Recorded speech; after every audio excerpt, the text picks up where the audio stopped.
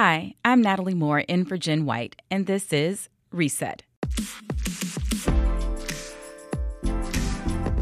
Gentrification has become a hot-button issue in American cities and a term that's thrown around in housing circles, politics, and beyond.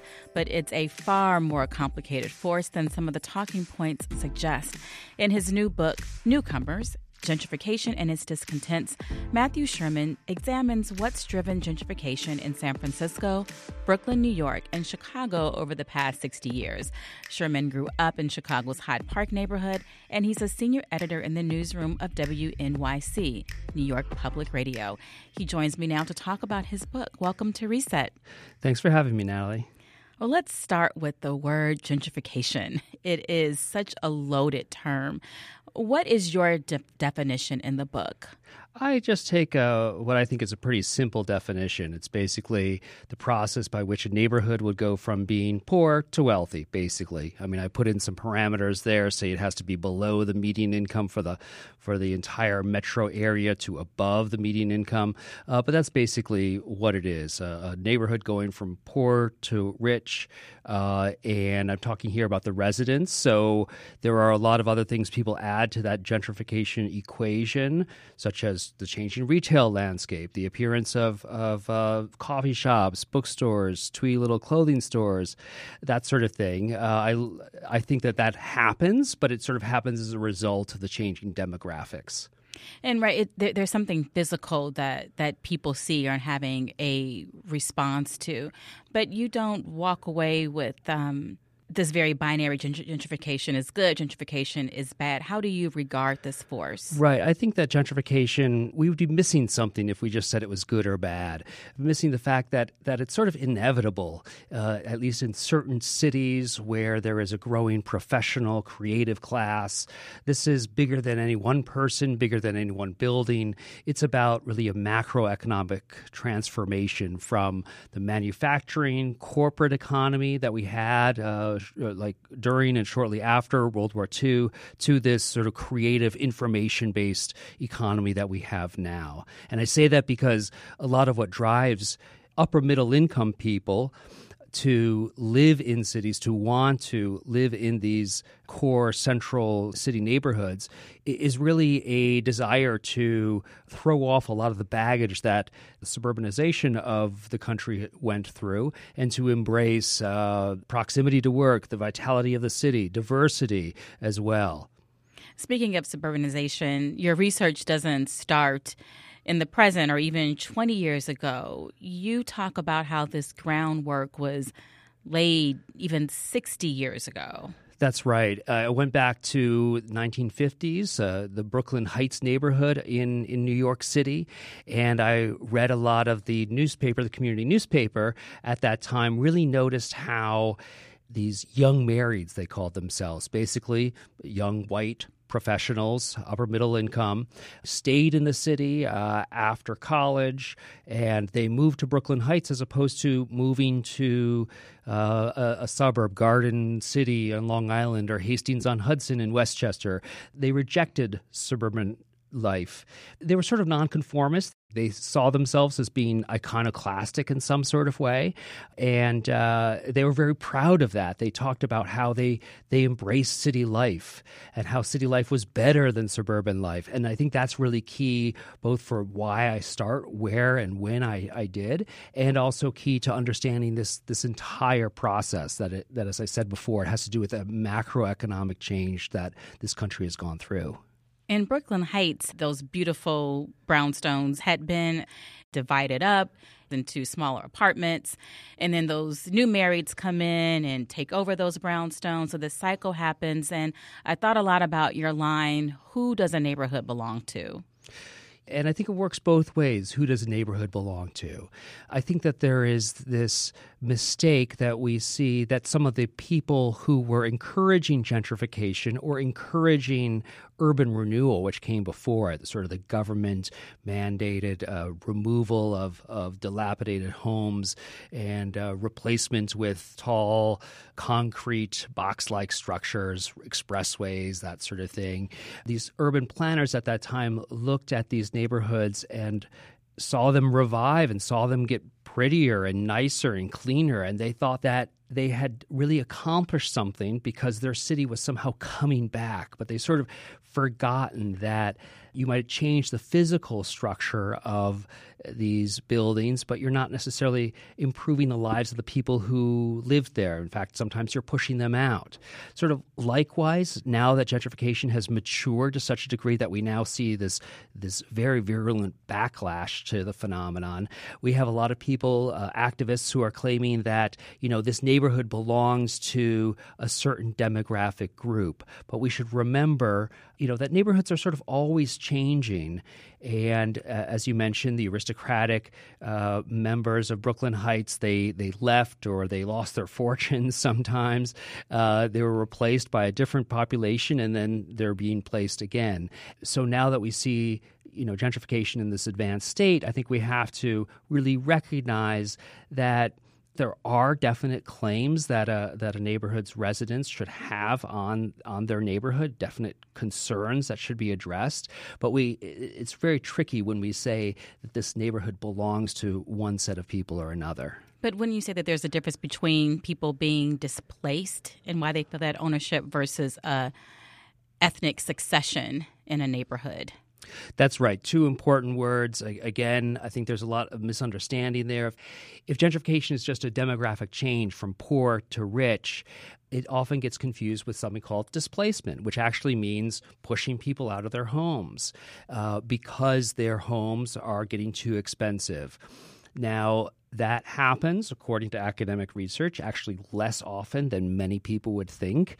It happens fairly rarely, but of course it is troubling that it does happen. What often happens much more frequently is something called succession, which is, in any neighborhood there's a certain churn. Maybe about 20% of the population will move every year, believe it or not, in some of these neighborhoods, and they leave their apartments vacant. And in a gentrifying neighborhood, what might be happening is simply wealthier people move into these empty apartments. Or let's say there are warehouses in this neighborhood or vacant lots and new buildings go up, or the warehouses are converted, and then wealthier people move into these places, and the original ethnic group that had been there before becomes diluted and eventually becomes eclipsed by this new group.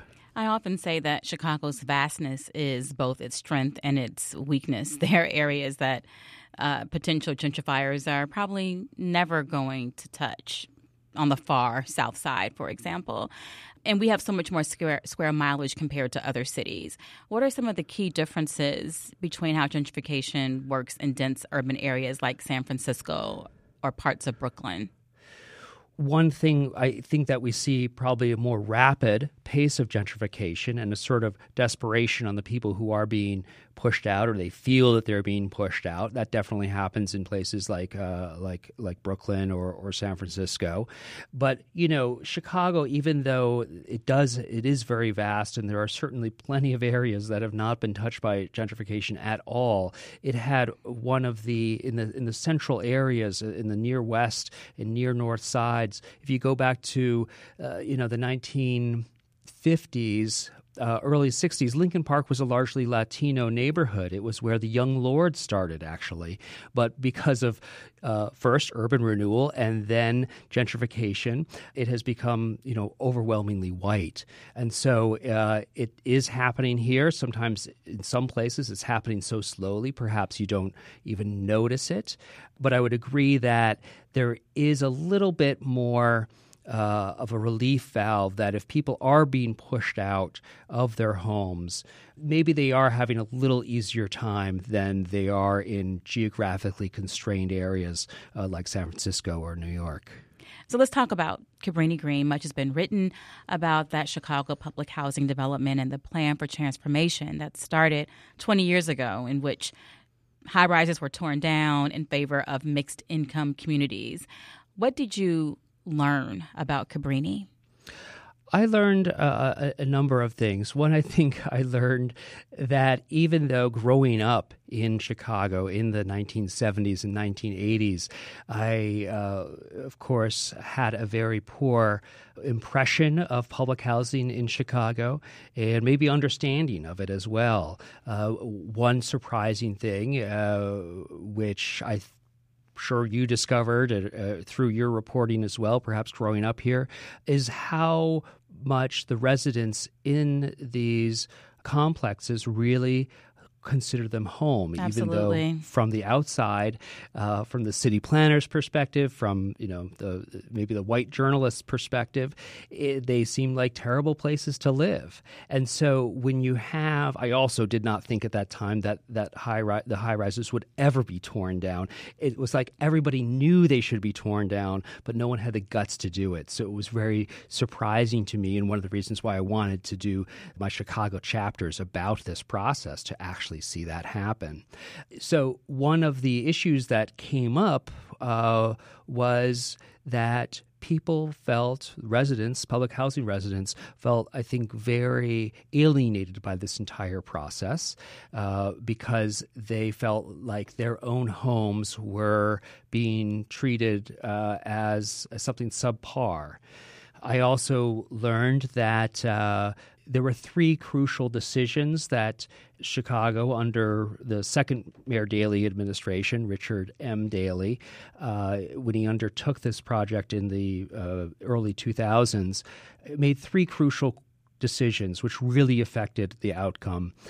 One of them was to de-densify these footprints. So it was seen that high rises were the problem. High concentration of poor people living together created safety issues as well as just the lack of economic opportunity, education issues in terms of the schools that were located near these places. However, when you de-densify them, and then on top of that also decide to have mixed income communities take their places, what you're basically doing is reducing the number of CHA residents who could be rehoused in these footprints by about a quarter. And then you have to decide, hey, where are we going to put the other 3/4 of people? And that is where the tricky thing came in, because the residents were either moved with Section 8 vouchers, federal subsidy vouchers, to other neighborhoods, but they tended to be poor neighborhoods as well, or they were put back in other rehabbed public housing buildings, low-rise public housing buildings elsewhere in the city, often on the very far south side. So those were two things that were very critical. The other thing was that they decided to do it in 10 years, which, as I discovered, was pretty much a lark. It was a decision, as one person I spoke with put it, no one would believe it if we said we were going to do it in 5 years, and 20 years would just seem too long and uninteresting. So we chose 10. And of course, that hasn't really come to fruition in that short amount of time. It's still going on. And as a result, a lot of the people who lived in these buildings had to be moved out, sometimes 2 or 3 times before being able to come back to the new mixed income communities. You're from Hyde Park. How did growing up in that neighborhood influence how you took on this issue? Well, Hyde Park has its own history of race, which you touch on a little bit in your book, actually. That's very interesting, sort of predated my time and my understanding of it. Growing up there, I had the impression that it was a very integrated place, that it was a place where both social, racial, and economic integration could work. However, if you really dig back in the past, you see how closely managed it was during the urban renewal period and how the influence of the University of Chicago sort of kept it that way. But I think a real big influence on me and my choosing this subject was really my parents, both of whom were social workers, one as a professor at the School of Social Service Administration, the other worked as a social worker at the Mandel legal aid clinic at the University of Chicago Law School. And so their dinner time conversation was largely about housing. And I learned that housing sort of dictated a lot of one's fate in life, where when nowadays I think the phrase is your zip code. Your zip code, exactly. Yeah. It's sort of a neologism in comparison. But especially before magnet schools, you went to your neighborhood school. So if your neighborhood school was of poor quality, then you weren't going to get a good education. All those sorts of things influenced you. And so I think I became very keen about housing, where people live. And this topic also interested me is because, growing up in Chicago in the 70s and the 80s, cities were the underdog. Coming from the South Side, rooting for the White Sox, I sort of thought I knew something about rooting for the underdog. And rooting for cities in that time was also like rooting for the underdog. And then many years later, I came back to New York. I happened to move to New York in the late 90s, and there was this thriving metropolis, gentrification just going nuts all around, couldn't escape it. It was no longer the underdog. It was the New York Yankees, in a way, of the urban planning world. And I think that this dramatic change from the city as underdog to the city as victor, maybe to a violent degree, was really something that appealed to me. Is it possible for lower income and higher income people to live together and benefits from amenities in a transformed neighborhood? And are there examples where you've seen that happening, if so?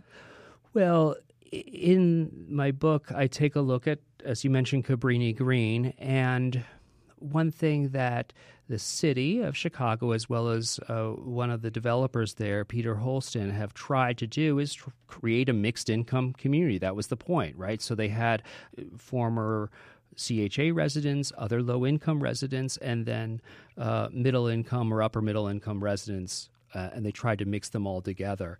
And there's been some research done on how they are all getting along, and unfortunately, at least in this first generation, let's say, since these mixed income communities came about, even though they are living together successfully, even though the developer, for example, took great pains to make sure that he would place a CHA family right next to or on top of a market rate family, even though he tried to erase all visual distinctions, all visual stigma, which of course was one of the issues when public housing existed, that the residents themselves still sort of segregated themselves and identified themselves in the same sort of way. So in that sense, it doesn't seem like they've gotten to live together very well at all. And they were also stigmatized. Anytime something bad happened, some trash wasn't taken out, they blamed the public housing residents, or even how people socialize or commune with family and friends. Sometimes the upper income residents didn't like how public housing residents lived. Exactly, and there was a lot of visual issues as well. Holston, for example, the developer, wanted to put on a splash pad for youngsters to play around in on hot summer's days, but the market rate developer he was working with was worried about white home customers who were shopping for a home seeing black kids playing on a splash pad and would be turned away from that. So they didn't get to put this splash pad in. Turning to policies that you think have worked, Illinois does not have rent control, and activists are trying to change that. One even told me this is the easiest campaign he's ever worked on because he can get signatures. And so it would have to be repealed in Springfield. The ban on rent control, that is. What was your conclusion on rent control, and does it stop or slow down gentrification?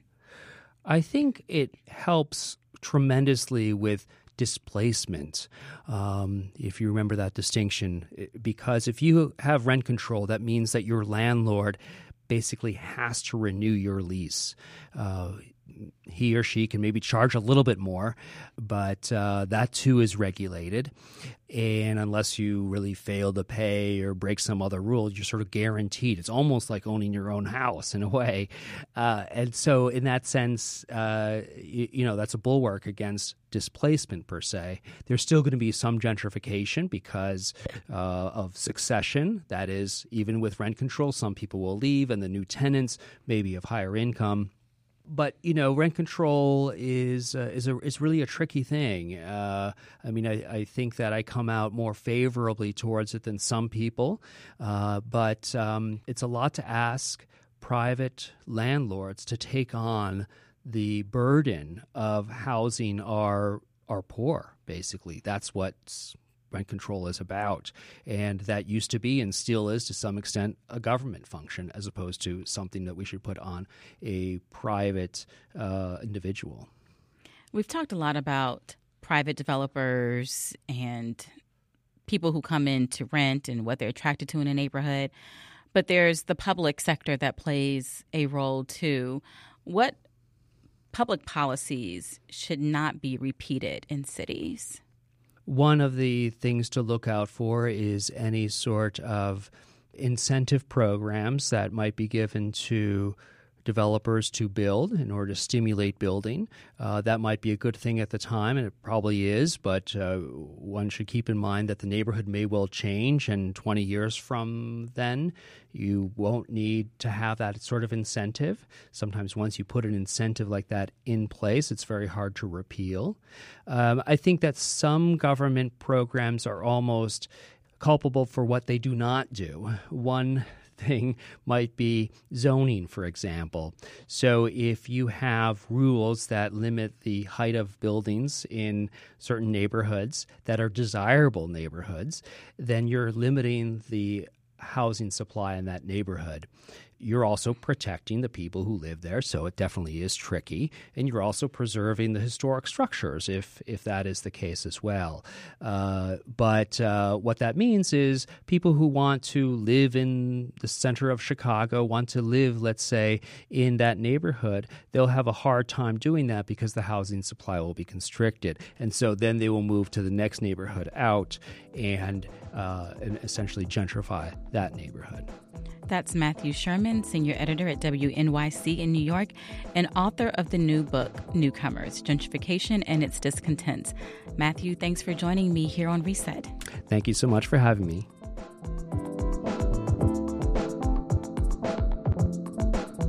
And that's today's Reset. That's right. Just because Jen's out, we're not going to leave you hanging. Look for a fresh pod in your feed tomorrow, too. I'm Natalie Moore in for Jen White, and this is Reset from WBEZ Chicago.